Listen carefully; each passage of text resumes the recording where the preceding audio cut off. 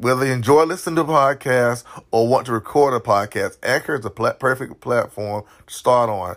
Not perfect in the absolute sense, but perfect in the context of ease of use as far as creating the episode, ease of use as far as discovering new podcasters, people just stepping into the arena of podcasting. I can't think of a better platform to produce a podcast on.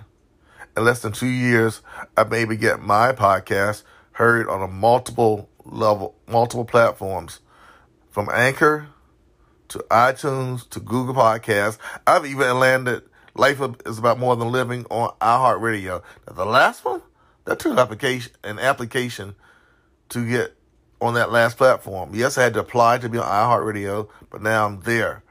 And the best platform of all, which is also associated with Anchor, is Spotify.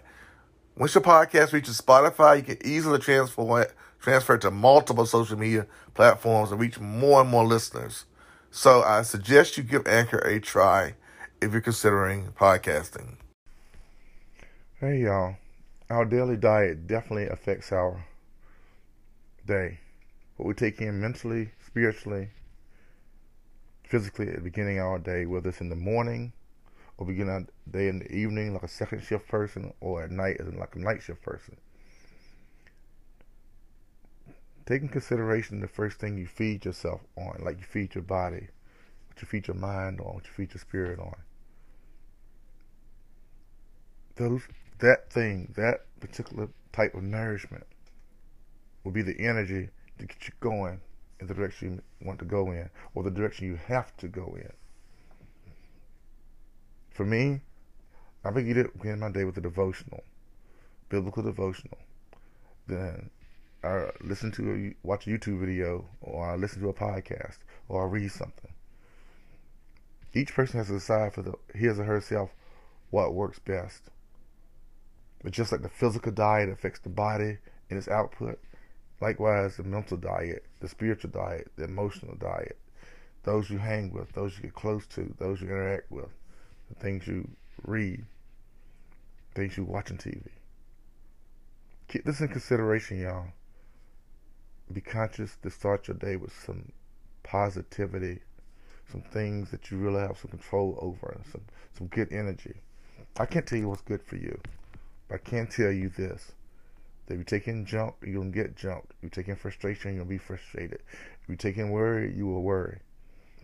If you get past the worry by looking at, wow, this is what has to be done, but I can't deal with it right now. In that moment, take time to chill, to breathe. If you need a cup of coffee, tea, whatever, to get you going, relaxed, in the right frame of mind, some soft music, whatever gets you in a positive vibe, get into that thing at the beginning of your day. Feed your mind, your body, your spirit on those things that get you in a good groove. In spite of everything that's going on, get in a good groove. Find that which works for you and get in that good groove and stay in it. Because at the end of the day or the week or whatever time where you count life as time goes, that you took in will definitely have a positive effect on what you put out and what you get back. Cast your bread upon good waters so that it will come back to you.